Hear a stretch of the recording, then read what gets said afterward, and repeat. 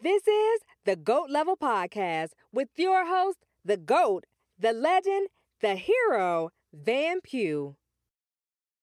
I'm live from Jamaica. Now, hopefully this time, this episode won't get lost, because the last time I did an episode in Jamaica, the episode got lost as my laptop went out and never came back on, and I never retracted the data from the laptop because I was too lazy and cheap to do it. Even though I've spent more than $200 on several different things that is less important than getting data out of a laptop. I don't know. I could probably get it cheaper to get the data out. I just got to look around and actually try, but that's neither here nor there. Man, let me start off by continuing what I forgot about All-Star Weekend, because my last episode was all about NBA All-Star Weekend. So I forgot that Adele and Rich Paul was on that front row of people that were courtside at the All-Star game. They looked great together. I don't know. They were kind of like Stephen A. Smith. They had their serious faces on, and they was just worrying about looking good for the camera, or maybe they just wanted to watch the game. I don't know. But they had their serious faces on. Drewski was there. You can't say he's a D-list celebrity. He's kind of in the middle. He ain't no A-list celebrity either. Jesse Jackson was there. People went crazy over him. He's definitely A-list. Spike Lee was there and was part of the halftime show. The Toronto Superfan guy with the turban was there. The Kembe was there. Stephanie Reddy worked so hard. I swear I saw Stephanie Reddy at every event. I'm just wondering, did she sleep at all?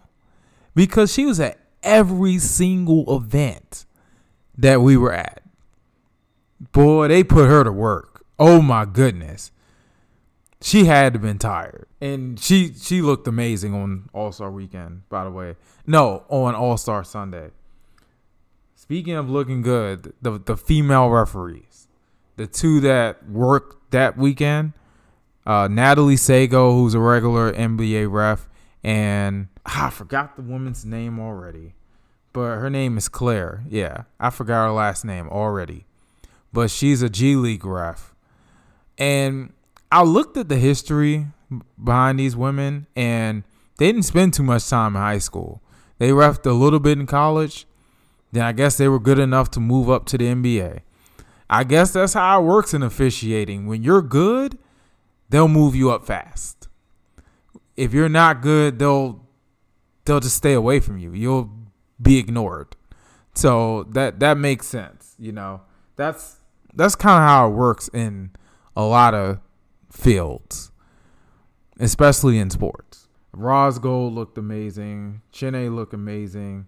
Monica McNutt, it's good to see her just thriving, because I first learned about her on 106.7 The Fan. She did an interview and she talked about her rise to ESPN, and she just keeps on rising. I see her on everything now, and she was in the middle of All-Star Weekend.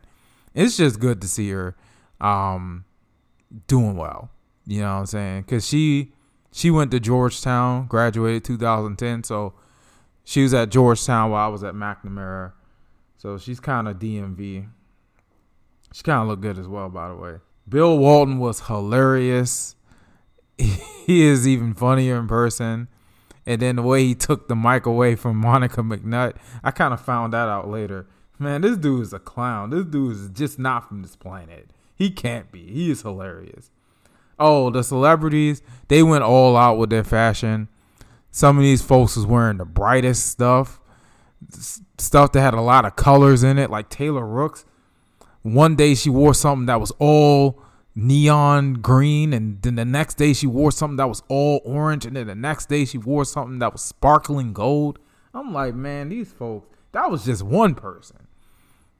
You should have seen what the MC from Atlanta was wearing, what the MC from Dallas was wearing. Speaking of the MC from Dallas and Atlanta, like, I like how the NBA did that. They brought the entertainment people from different teams. They brought DJ from Dallas. They bought the MC from Atlanta, Milwaukee, Orlando, Charlotte. Of course, Cleveland and was in the mix with their DJs and MCs. They bought the Bulls and the Pacers, dunkers, trampoline dunkers. They had the Blazers and the Celtics cheerleaders and dancers. Man, I like how they did. They had the Nuggets PA announcer. He's fire, by the way. Man, I just like how they did that. All-Star Weekend was dope. Wes Unseld Jr., like, where was he when they were honoring Wes Unseld?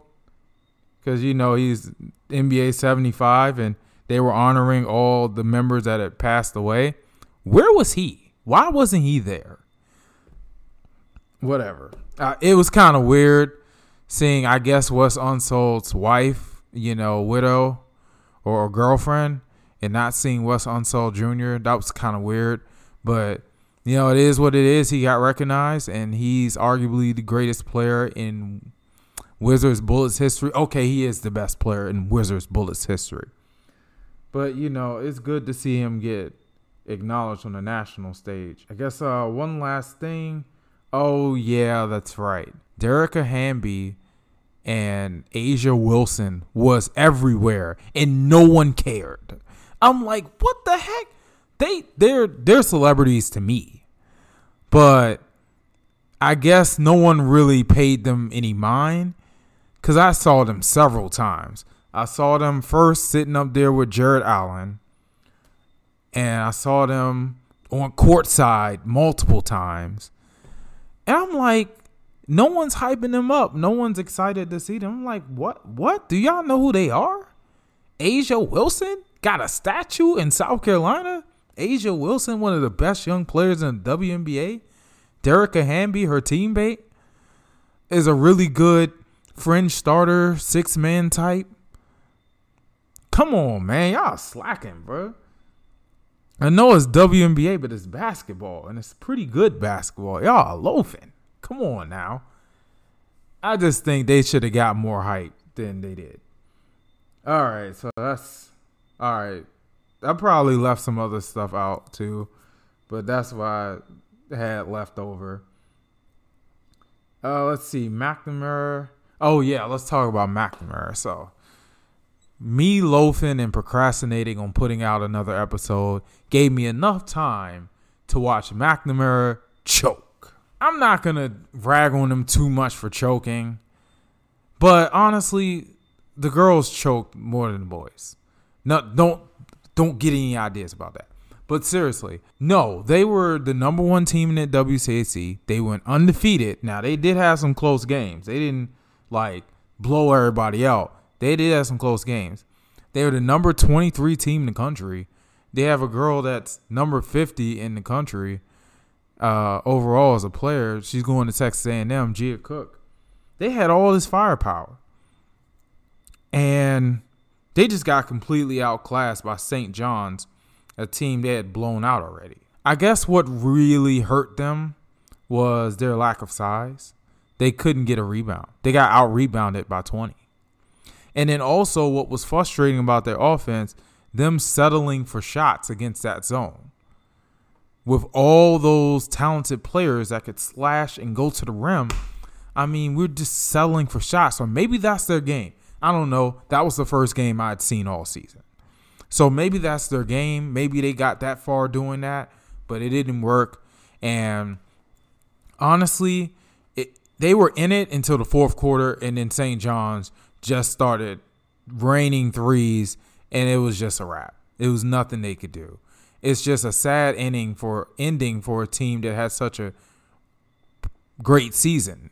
They were the defending champs, and they were primed to run it back and go back to back with it. But, McNamara basketball will be all right. They've been good since I was there. When I was there, before I was there, they were good. So McNamara girls basketball program is pretty good. They'll be fine. But pretty disappointing loss, to say the least. If you don't know by now, McNamara is my high school, my alma mater. I know I kind of fade in this going to the reunions, yeah, I faded the 10-year reunion. I don't plan to go to the 15th or the 20th or any other reunion. But other than that, there's still some pride there. So that's why when the boys beat DeMatha, I was excited. And boy, I was walking with a pep in my step. I was smiling. I was laughing. I was loving it. I was truly inspired by these young men. They really played their hearts out.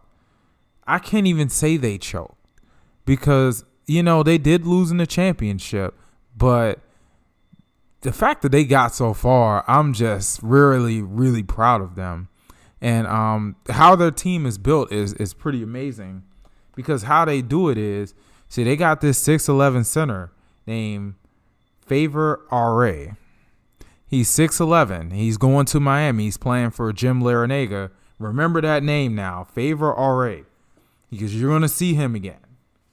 Now, this is the best team they've had since 2009, which was a somewhat similar team, but that team was a little bit longer. They had bigger guards. They were more of a well-balanced team. I mean, to say the least. But they had the same thing. They had a center that was going D1, and they had a bunch of pretty good, guards. But they had some tall forwards too, and they had Brandon Coleman, who was like 6'5". That was my teammate who went to the NFL.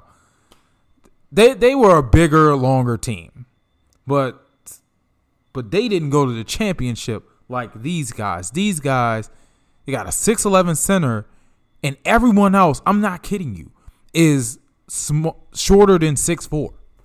They have a guy who's 6'3", a guy who's 6'4", I think a guy who's 6'2". Everyone else is 6 feet or smaller.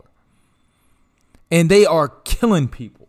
They be killing people because their guards are so quick and they're fearless. It's Quigley, number 3, and Jaron Curtis, number 4. Quigley, I swear to God, he's like 5'11". Jaron Curtis is 6 feet. And Jaron Curtis is just a freshman. He's coming back. He's going to be a force. He was first team all WCAC, and I see why. And he's coming back? Oh, boy. We're going to be fine. All we got to do is find another center. McNamara will be fine. But, the guards are fearless. Both sides of the ball. They pressure you on defense. And then on offense, you cannot stop them from getting to the rim. And the other guards like Somerville and I think I got it down here. Like Somerville and Chase Lawton. Chase Lawton is more like a forward. These guys can shoot. So, if you think you're going to like double and triple team Favor Ra, you got those guys to deal with. And that's what made them so dangerous because you can't just key in on Favor Ra. And Favor Ra is, to me, the real deal. Now, he's a 3-star. So, with the right coaching and development, I think this guy can go to the NBA. But he's going to have to develop a jump shot. He's going to have to get better at shooting.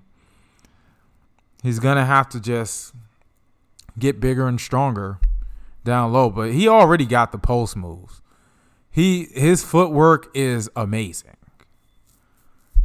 Defensively, he's okay defensively. I'm kind of beside myself that, the 2 biggest buckets of the game was against Paul 6 was people going at his chest and making layups. The game-winning shot involved Paul 6, who have 2 freshmen that played big roles on their team. One of them went straight up into Favor Ra's chest and threw up a shot that hit the backboard and went in and pretty much ran out of time. I'm like, man, go ahead, bro. I thought that shot was lucky because there's no way. He just threw that up. It hit like the top of the square in the backboard and it went in. I'm like, are you kidding me? McNamara lost 54-53. It was a very hard-fought game in a championship against Paul 6. Paul 6 Their best player, Doug McDaniels, going to Michigan, so you're going to hear that name again. They got another shooting guard. They got a big shooting guard that's 6'5". He's a junior. I don't know where he's going. I hope he goes to Georgetown. Deshaun Harris-Smith. He really showed up at the end of that game. And they got 2 freshmen. Womack, the one who's 6'6", by the way. He's going to grow. He hit the game-winning shot. And you got Christian Gerdak, who's 6'9", and he's just beefy. He could be another. What's the kid's name that's at Michigan already? The guy that played for the Mather. That guy. Like, he could be another one of those. And he's just a freshman. I don't know where they be finding these guys, because this is crazy. But 54-53. No, it's 53-52 with like 7 seconds to go. I think it was 13 seconds to go. McNamara forces a turnover and then a timeout or something. Paul Six comes out the timeout. They trap Doug McDaniel. They pass it around. McNamara doing a good job of trapping. The ball gets to Womack, the 6'6" freshman who's like a forward. And he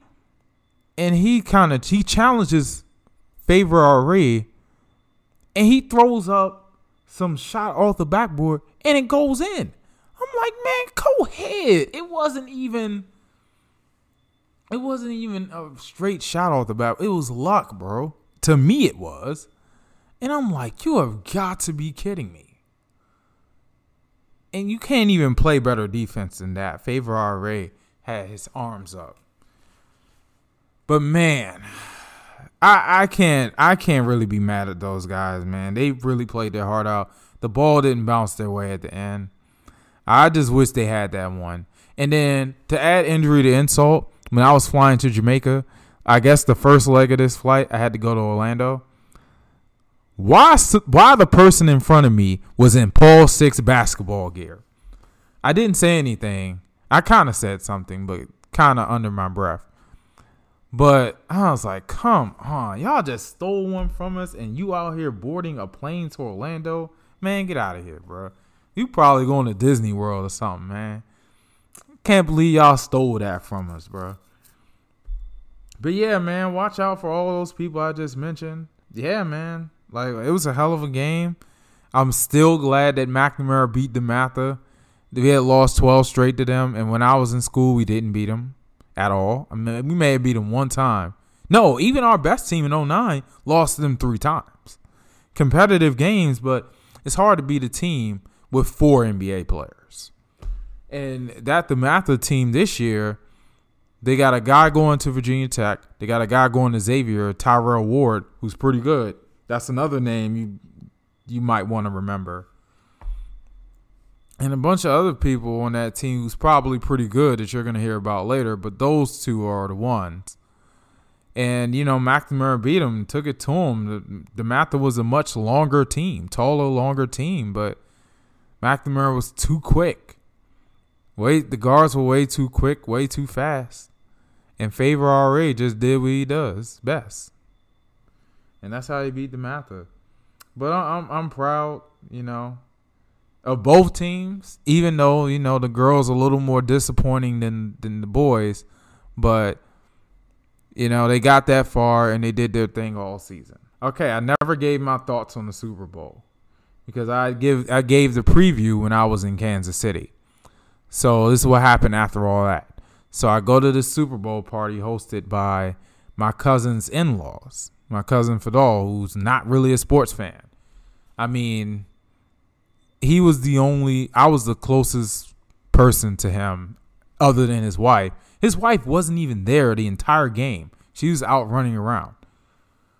But, you know, we talked a lot about non-sports stuff because he's just not really into it. It's okay. You can't make anyone do it. But nothing was ready. No food was ready until halftime. It blew me. But when the food was ready, we in Kansas City. That homemade barbecue was hitting. The chicken, the ribs, hitting. These apple fritters sent me to heaven. I said it sent me to heaven. Everybody was hyped for the halftime show. I swear, like, me and like maybe 3 other people cared about the game. But, oh my God, all the women in the house were going crazy over the halftime show. I mean, I already told you who was in it. You know, Kendrick Lamar, Eminem, Mary J, Snoop, Dr. Dre. They were all amazing. That was one of the best halftime shows I've ever seen. I still don't think it beat Beyonce and Bruno Mars. I don't think it beat Beyonce by herself. But it comes in third. It was pretty freaking good. Now to the game. I tried to focus on the game. And I did a pretty good job on focusing on the game.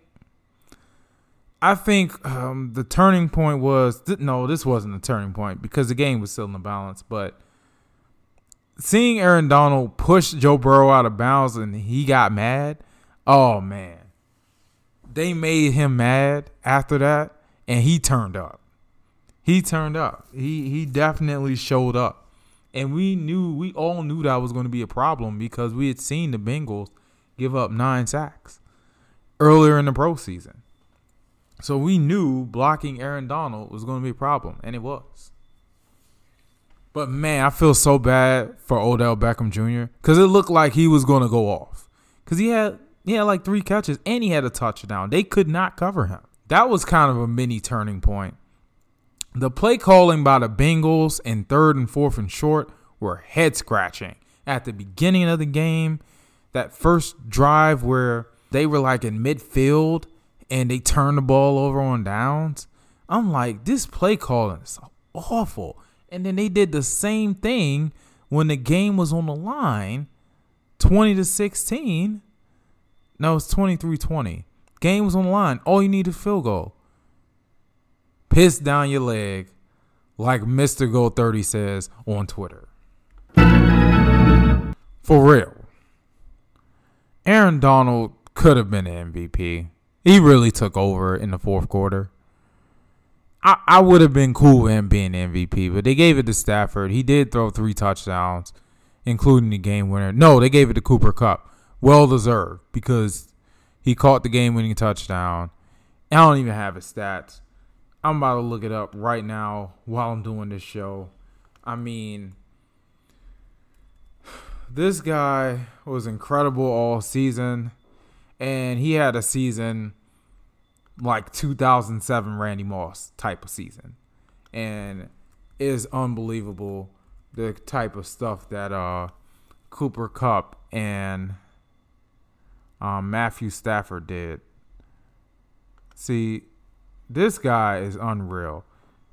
I'm just looking at his game logs, and it's like, okay.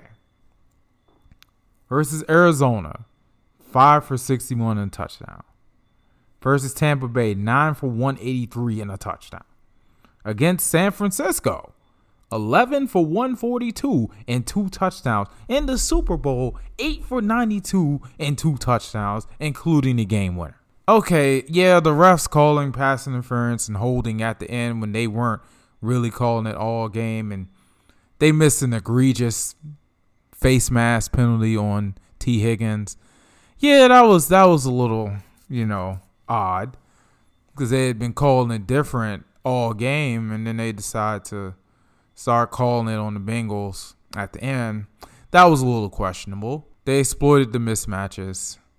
And boy, people came for Eli Apple because, when you put that energy out there going at all your haters on Twitter after your, divisional and conference championship wins, when you lose and fall on your face in the Super Bowl, it's going to come right back at you. I just laughed. I didn't take part in it. I'm kind of a simp for Annie Apple. That doesn't help either. And then, besides, same thing. I don't want that energy coming back on me either. I'm just keep it classy. I don't really have a reason to make fun of Eli Apple. Like, they made it this far. They made it that far. But the jokes were funny. Like, people were really coming back and clapping back hard on Eli Apple, and it was hilarious. But, man, enjoyed the Super Bowl. It was very competitive, came down to the end, and I was able to focus on enough to be satisfied, even though there were a ton of distractions at the in-laws' house in Kansas City. You talking about food, family, all that. Tons of distractions. Little 12-year-old kids that just say anything out their mouth. Stuff like that. Hey, yo, let me stop, bro. Let me stop. It was a great game, and I'm glad I finally was able to get my thoughts on it.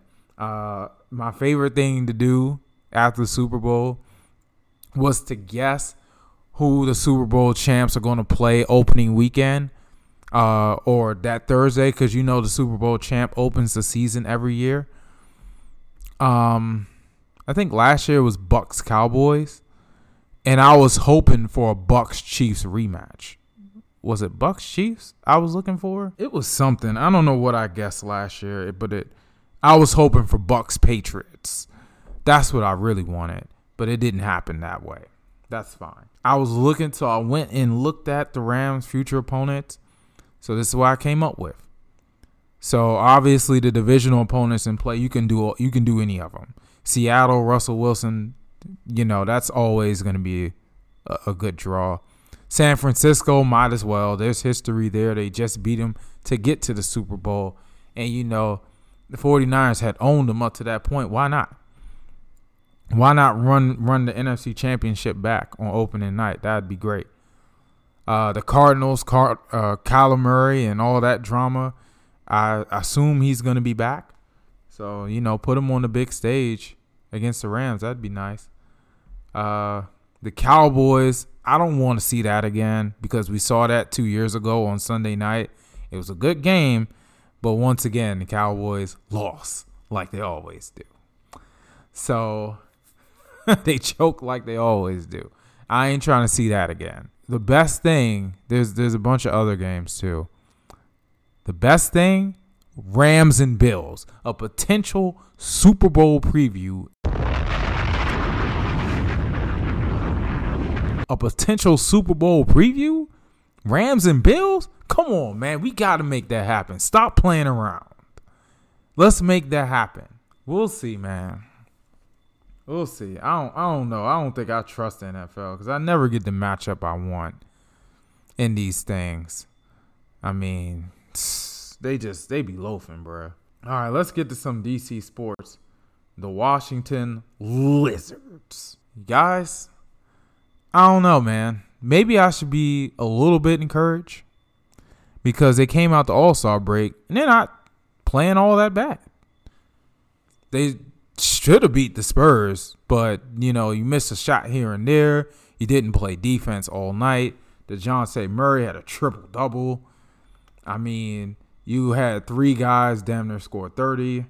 I mean, and then you have a guy with 23 off the bench. What's that about? But, we had that game. And that's a pretty solid team. Okay, they're 24 and 36. But, they're a solid team. They're nothing to, look past. We had them. And we let it slip away. Then we turn around, play Cleveland. This was a game I was supposed to be at. And this is the complete opposite of that game. Very low scoring. Hard to watch. I was mostly listening to it on the radio, but I saw the highlights. And I'm like, how did we not win that game? We were in control most of the first half. A majority of the fourth quarter. This is what really gets me right here. The fourth quarter. Because it is 84-75 with 5-something minutes to go. And then they only scored 2 points after that. Game over. 2 points. Wow. Props to Kuzma for pretty much carrying us that game. He had 34 and 13. This guy's been a godsend. See, that's the most encouraging part about all this. But back to that game. 2 points in the last 550 of that game. We got cooked by Cedi Osman and Lauri Markkanen. Lauri Markkanen hasn't really played all season. Hasn't really done anything all season. This man has 23 and 6. 6 of 9 from 3. Evan Mobley, Evan Mobley and Jared Allen getting double-doubles, that's fine. I expect that. Cedi Osman getting 19 off the bench, you have got to be kidding me. You can't be serious. These guys didn't shoot well. I knew something was wrong when the Wizards only had a 1-point lead in the third quarter and the Cavs were shooting awfully. This is ridiculous. That's ridiculous, man. The fact that 3 other people scored double digits outside of Kuzma is just ridiculous. I mean, come on. Raul Neto 2 for 10, really? He's been balling lately, but 2 for 10? Boy. Ish Smith 2 for 10.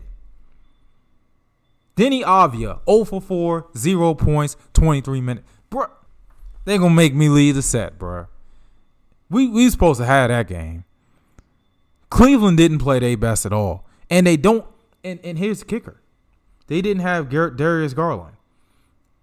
Okoro didn't play well. And they didn't have Darius Garland. And they still don't have Colin Sexton. And we lost. How? God dang it. Man, Washington Wizards, man. But like I said, the encouraging part is that Kuzma's playing well and he's coming into his own. I'm not sure what he was doing against Brooklyn where he only scored 5 points, but we won anyway because Brooklyn was pretty much playing their G League team. But that was a while ago. We beat the Pistons, thank God. Swept the Pistons this year, thank God. Gotta beat them. They not that good, but they're on the way. That's another thing about All-Star Weekend. I like what I saw from Cade Cunningham, Isaiah Stewart, and I was kind of introduced to Saddiq Bey. Saddiq Bey is really good. Like, he's a kind of thick build, stretch forward type of player, and he's really good. They got a core with those 3. You better look out for that team. We may be beating up on them now, but they're going to be very hard to beat within the next coming years. So, yeah, it's good to get those wins up off them right now while they're not that good.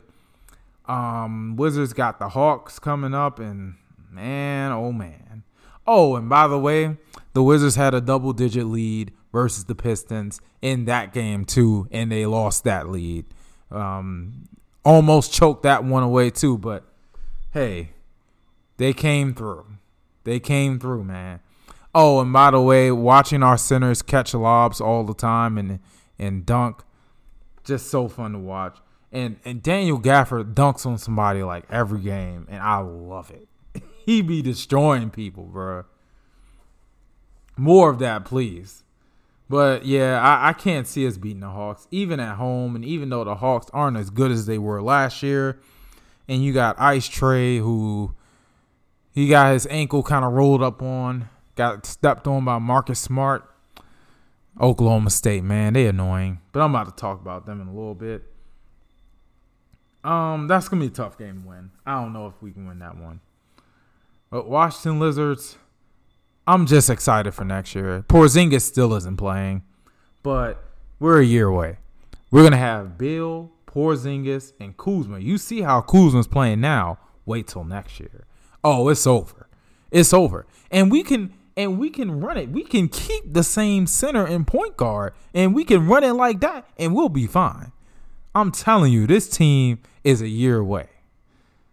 But if we somehow sneak into the play-in, that'll be great, especially if Porzingis balls out. Y'all in trouble. We might sneak into the actual playoffs. Doesn't do anything for our draft stock, but then again, you saw how I hyped up those G League players who are mid-first round picks. We might get one of them, and y'all won't be in trouble. Because we get Dyson Daniels or we get Jaden Hardy. Don't let us get any one of them guys, because it's over. It's over. Not going to stop. We going back to the playoffs. We're going to be top 6, all that. Just watch. Anyway, the Caps are all cap. I know I keep saying this, but they all cap, bro. Or are they? Maybe they're not all cap. Maybe it's no cap at all. Because they just sticking to the cap cycle. I know I keep saying this, but it's just right on cue. It's just right on cue. They start off strong. They slump in January and February. Then March and April, they pick it up. They get home ice, the top seed. Then they lose in the first or second round. It's like clockwork. And it's coming right into form.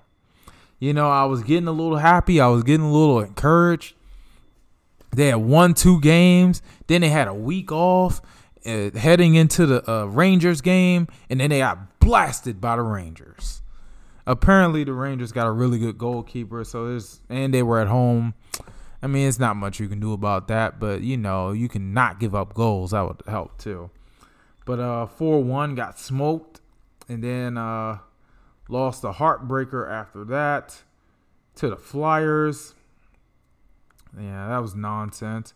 We got down to the Maple Leafs. Now, this was a funny game because I finally decided to give them a chance. I was like, you know what? I'm in the house early. I'm not doing nothing.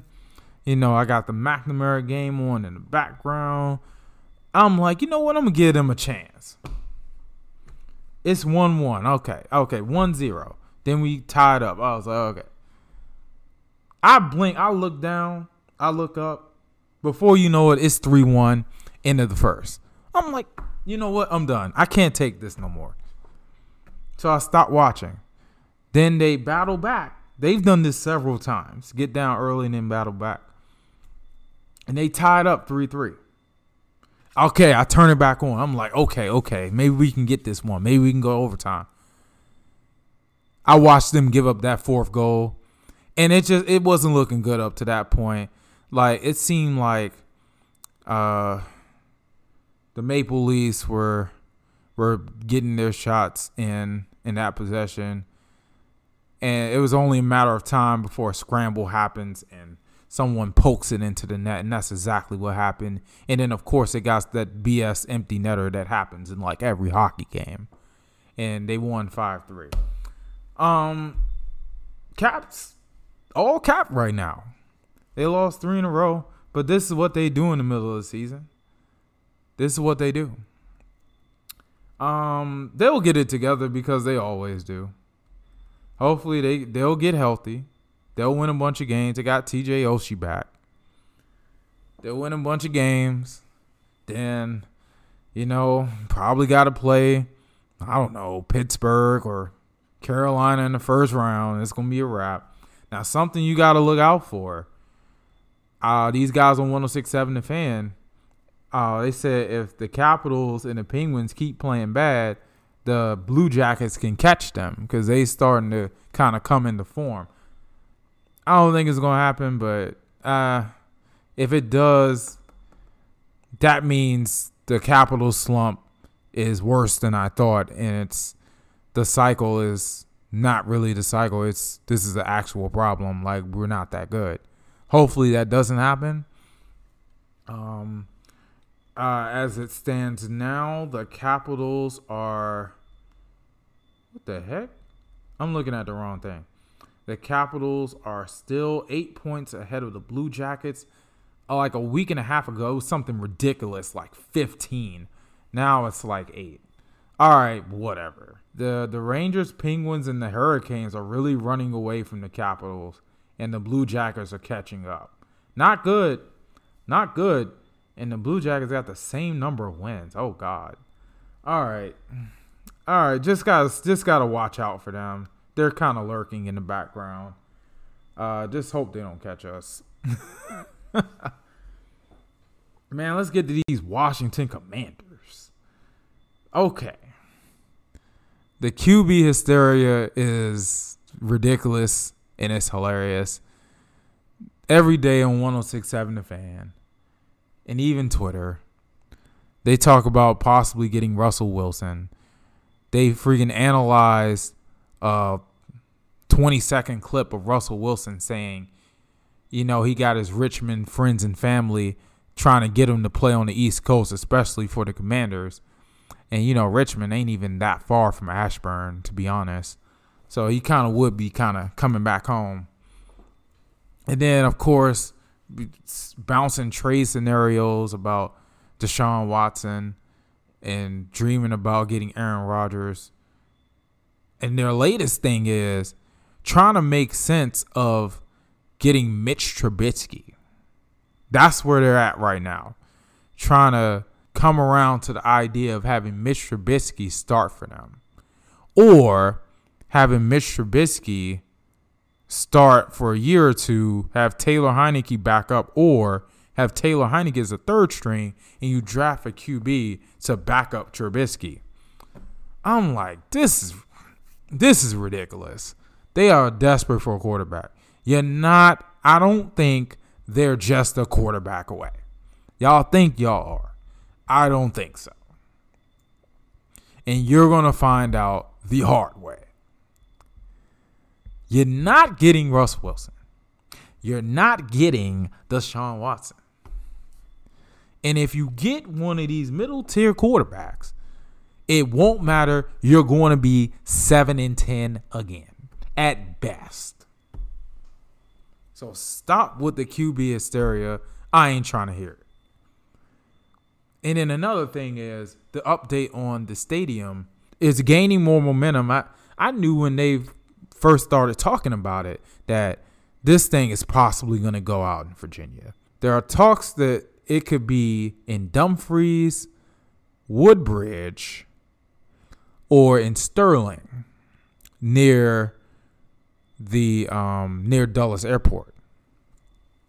Those are all terrible options for me as a DC guy because all those places are like an hour away. And the day they announced those plans to possibly be in Virginia, I was riding around in that area that they're going to potentially put it in Woodbridge and Dumfries. And I'm like, no, it's too much traffic out here. I can't do this, man. I was like, ain't not much. It's not much going on out here other than shopping, construction, and traffic. I'm like, no, it's too far. And then all that stuff I just mentioned. I'm starting to warm up to the idea of putting it in Sterling. But honestly, it doesn't matter if the team isn't winning. But also, I think I'd bring myself out there anyway out of curiosity. And also, rumors that they're going to put a retractable roof on there, which means they're planning to host other events. And that would attract people like me to bring my tail all the way out there, even though it's far as a mug. I wouldn't mind. I would rather be in Sterling because the metro, the airport, and it's a better area, to be honest. I would love to see what all comes with this stadium. It sounds like it's going to be nice. Well, as long as the Eagles come there and handle business every year, they come there. That's what really matters to me. But yeah. If they're going to put it out there, the stadium better be nice. It better be amazing. That's all I'm going to say. But I see there's traction gaining for putting it out in Virginia. It looks like Maryland's falling behind. They're trying to leave it at FedEx Field, which means they got to demolish the FedEx Field, the current FedEx Field, which means the Redskins or Commanders have to find a temporary home while they rebuild that. I don't know how that's going to work. I don't know where they're going to play these games. That would be interesting if they decide to go with that. And then DC, I don't know. And they could put it in the harbor. That would be amazing. The casino right there. All the stuff that goes on at the harbor with all the shopping and the hotel. That'd be great. The traffic would be insane, but it would be great. DC, I don't know what's going on with that. You put it at RFK, that'd be perfect for everyone, and that would be the closest to me. That's really close to me. So that's like less than 10 minutes from me. So I would love that. So, and it would be nostalgia for, old school Redskins fans. Yeah, that's going to be a long shot. It's probably going to be in Virginia. We're going to be against it at first, like a lot of people are. But if they start winning and if the stadium is really like that, no one's going to care over time. So I'm just saying, Washington sitcom, Washington Commanders, Washington Commodores. probably working on their new album or something. Another one. They just keep doing them, and I'm in the area, so I gotta deal with it. Oh well, whatever. Oh, and the NFL draft might come to DC. I don't know where would they put it. I don't know if they would just set up everything, because there's a lot of like real estate around the FedEx Field parking lot. So you could definitely put everything there. You can put it at National Harbor. That would be dope. Where else? You could put it on the mall. That would be really fire. I don't know what type of hoops they would have to jump to put the draft on the mall, but that would be fire. In between the Capitol and the Monument, that would be nice. I don't know. Just would love for the NFL draft to come to DC, but if it goes to Detroit or Green Bay, it is what it is. I'm still going to watch it. All right, man. Some quick takes.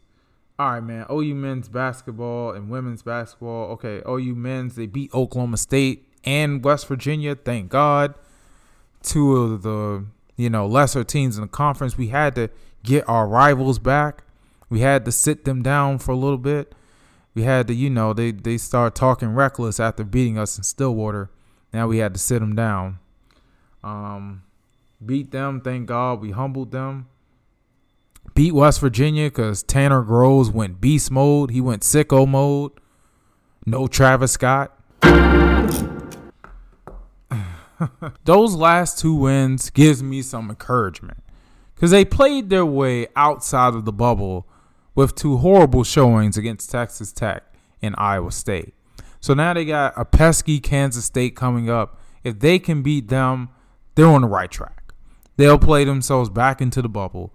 Then with two Big 12 wins in the tournament, with two tournament wins, I think they have a compelling case to get into the tournament, at least in a play-in game. But they got to beat Kansas State. They got to win 2 games in the tournament. They do that, they in for sure. I put money on it. They don't, they go 1-2, or they go, God forbid, 0-2. They're out. They're going to be in the NIT. And this sucks. No Elijah Harkless still. Won't have him for the rest of the season. But I hear he's coming back next season. That's fire. We get Tanner Groves back. And who knows what type of freshmen and transfers we're going to get as well. I mean, we can be all right. And we got Porter Moser coaching. We'll be fine. But this year, there's still hope to get into the tournament. But they gotta ball out. They gotta score some points.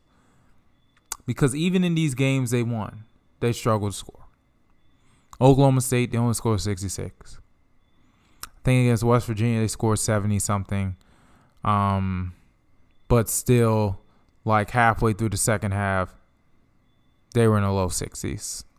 So I'm like, we got to get this offense together. Or just play some amazing defense. Whichever way you want to do it, that'd be great. The women, they got revenge on Kansas State with a sick buzzer beater by Taylor Robertson. And I love her game. I love the way she shoots. I swear I got to take lessons from her. I think she's one of those like 90, 40, 30 type. I don't know what you call that. The real good shooting stat line. I don't know. She's a heck of a shooter. And I'm glad they got revenge on Kansas State. I said we were going to get revenge on them. They did. They got embarrassed by them at Kansas State. And Aoka Lee scored 60. She ain't scored near 60 this time. And she still did her thing, but they ain't scored near 60, and OU won the game. So, they're projected to be a 4th seed. They were a 3 seed, but they moved down a seed because, they started losing games a little bit. Yeah, they're going to be fine. They're definitely on track to host in the first weekend. And that's important in the women's game. You get the top 4 seed, you get to host the first 2 games of the tournament. I think they might be a 3 seed too. I'm just glad that Iowa keeps winning because they're moving up into the 4th and 5th line seed. And, we don't have to play them. They're going to host their own regional probably because they're not going to lose many games until the tournament because they're on a roll. Caitlin Clark is like the best player in the country. And they're like OU. They play like OU, They got a really good shooter leading the charge, and they're a really potent offensive team. They don't play any defense, but yet somehow still play better defense than OU. But that's neither here nor there. Proud of the OU women. They've had a great season, and it looks like they're a lock for the tournament and a lock to host a regional. So I love it. Oh, softball's destroying everybody. They're still undefeated, but they starting to get pushed a little bit. Tennessee took them to 9 innings. They only beat Utah 2-1. Jordy Ball had another 15 strikeouts, even against Tennessee. I'm like, this girl is unreal, and this is just a freshman. We just better be glad she can't just go straight to the league. Because this is ridiculous. She is destroying. She gives up her runs, but 15 strikeouts, multiple double-digit strikeout games. Bro, this girl is unreal, bro. You got to be kidding me. Man, what? MLB still loafing on negotiations, but that's fine because I got the KBO. The KBO. I'm about to bring it back. And their season starts March 11th. It starts really soon. I'm about to put MLB in the back burner because they front. And they canceled opening weekend. All right, bro. Roll up out of here, son. Get up out of here, son. I don't need to be dealing with that. I really wanted to see Mets and Nationals because that's what was opening the season. Max Scherzer versus the Nationals. Jacob deGrom versus the Nationals. Of course I wanted to see that. But we don't get to see that because of these negotiations. I don't know what they're doing over there, but it ain't working. And some of the stuff they arguing over, I'm like, y'all can't compromise over this stuff? I mean, I think the owners are being greedy, but that's just me. Definitely on the side of the players. But, the discussions on Twitter over this are top notch. I love reading them. It's very entertaining. Let's see. Juwan Howard, I never talked about that. Yeah. What was he thinking? He lost his mind. He hit Joe Krabbenhoff. I must have looked at this video 30 times. I just couldn't believe what I was watching. He mushed this dude. And I guess I learned about Joe Krabbenhoff. Apparently, he played at Wisconsin in the late 2000s.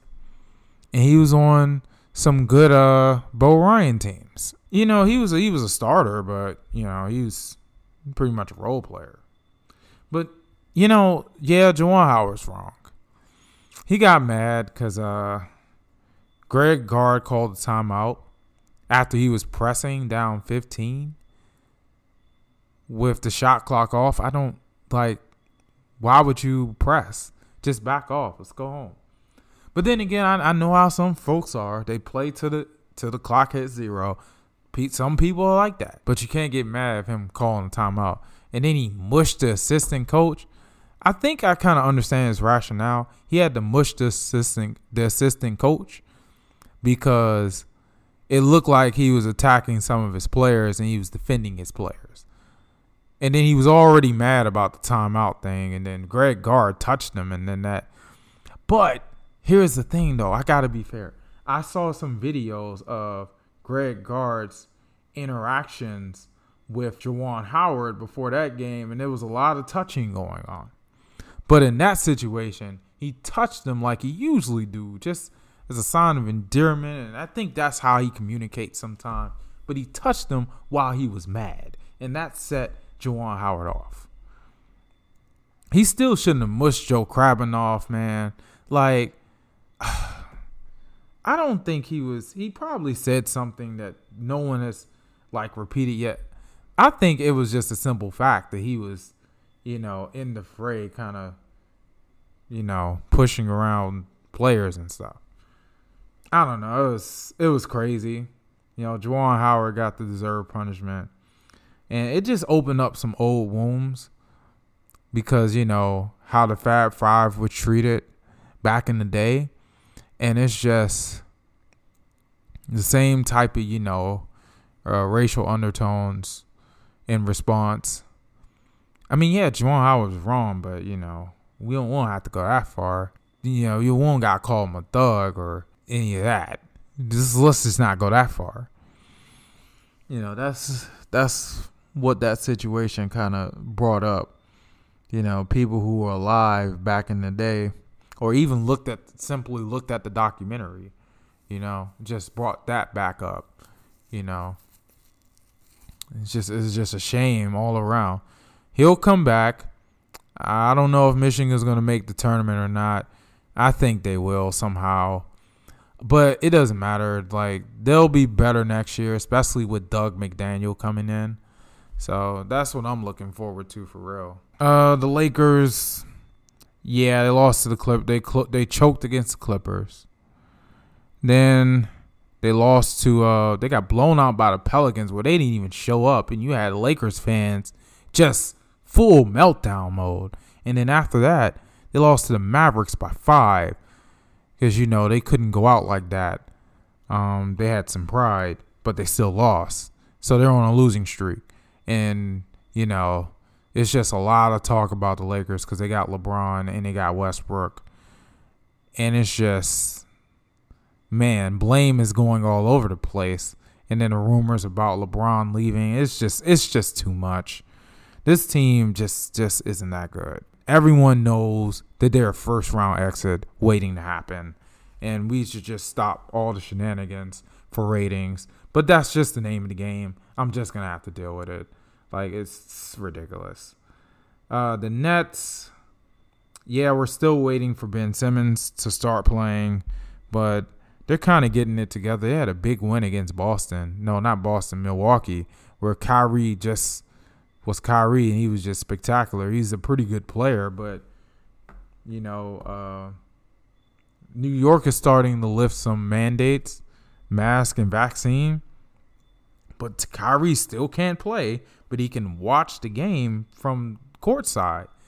It doesn't make sense. Kind of like the NBA All-Star vaccine mandate didn't make sense. It just doesn't make sense. I mean, I get it. You're trying to protect as many New Yorkers as you can, but that policy just doesn't make sense. I think he's going to end up playing, especially if cases continue to drop. Restrictions will be lifted, and then he's going to eventually end up playing. I think they'll settle this and get him on the court by April. And if you have him, Ben Simmons, and Kevin Durant, they have a real chance to do something in the playoffs. Because I'm not 100% confident in the Heat and the Bulls. And even Cleveland. But, the Bucks are still lurking, but I kind of got a feeling they're kind of underachieving. But, yeah, we'll see. We'll see. It's a soap opera over there. But, I think they'll be fine once they get everyone back. The Sixers, they got James Harden. He's playing. And it looks like just all cheers, like all happy times and cheers over there in Philly for now. Now, let them choke in the playoffs. Let's see what happens then. I still think it's going to be a lot of optimism because you get all those guys back, and Tyrese Maxey is young and he's playing well, and you still have Tobias Harris. So I think Philadelphia Sixers fans are going to be really patient with them this season, and they love what they're seeing right now. They're very excited. They look like kids on Christmas, and I'm happy for them. Maybe it'll turn into something. But if they choke again, I mean, I'm just going to shake my head. But, I guess next year is the year, though. Next year is the year for them for sure. Like, if you don't get it done this year, better get it done next year. And then after that, I want to see how they react. If they choke this year or next year, I want to see how Sixers fans react then. Okay, Paige Beckers is back for UConn. She's an amazing player. She's on a minute restriction. I think by the tournament, she'll be full go, and that's going to make the NCAA tournament very interesting. Still the same teams in play: Stanford, South Carolina, Baylor. Same teams. NC State, Louisville. It's just who's going to come out of that? Who's going to come out of that? I really want to say South Carolina because they're the most balanced team. But I don't know. We're just going to have to see. Finally, Misha Tate won Big Brother Celebrity Big Brother, and it wasn't even close. She dominated. Half of them didn't know what they were doing. She identified her biggest threat, Shayna, very early and got her out the way and was able to manipulate her two best allies and next biggest threats to join her side against Shayna and got her out the way, and then she just steamrolled from there. It's like, man, what I learned from that was, well, she won a lot of comps. So being physically, mentally, and emotionally strong can get you far in life. It can help you with a lot of things in life. Whether it's Big Brother, whether it's, networking, whether it's your overall health, whether it's being successful in business, being physically, mentally, emotionally strong, being just well balanced of a person is going to get you very far. And also, just, how when you win things, you got to dominate. You got to go 10x. I don't want to compete. I want to dominate. And she straight up dominated. So, I mean, her win was very inspiring. And hopefully I can apply that to my life. But, it's hard because I'm just stuck in the same loop that I'm always in. But, maybe I can see the light. Maybe I can remember that and use as motivation to do my own thing. All right, man. Now it's time for a quick hypothetical game of the episode.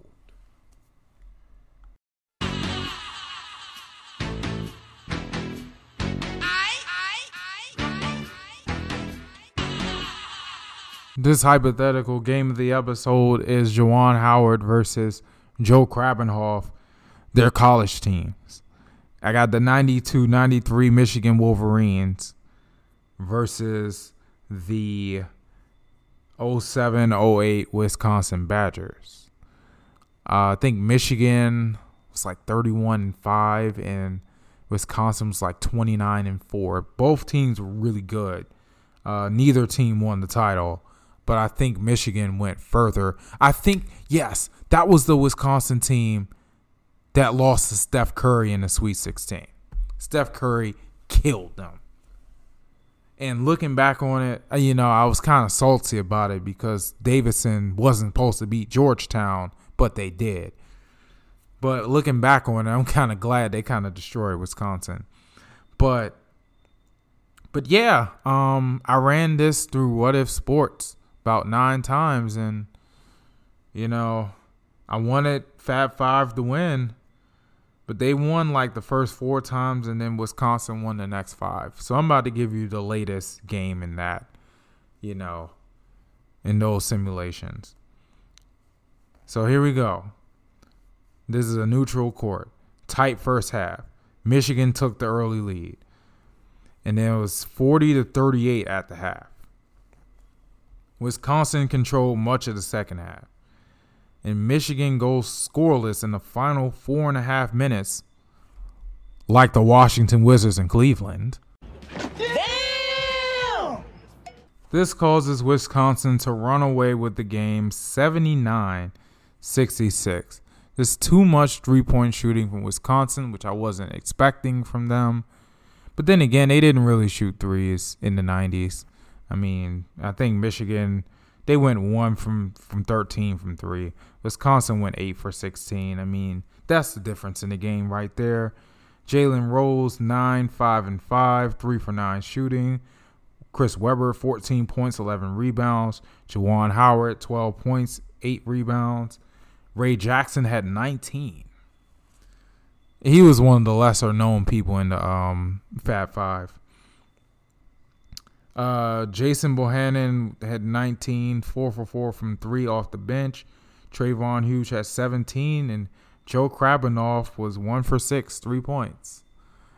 It's kind of like the fight. He had a small role in it. He had a small role, but ended up winning the battle overall. But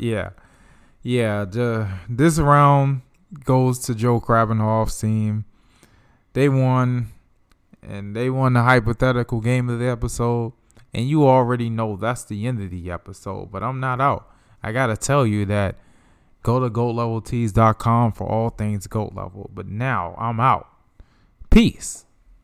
Thanks for listening to another episode of the GOAT Level Podcast. Make sure you share, subscribe, and get money.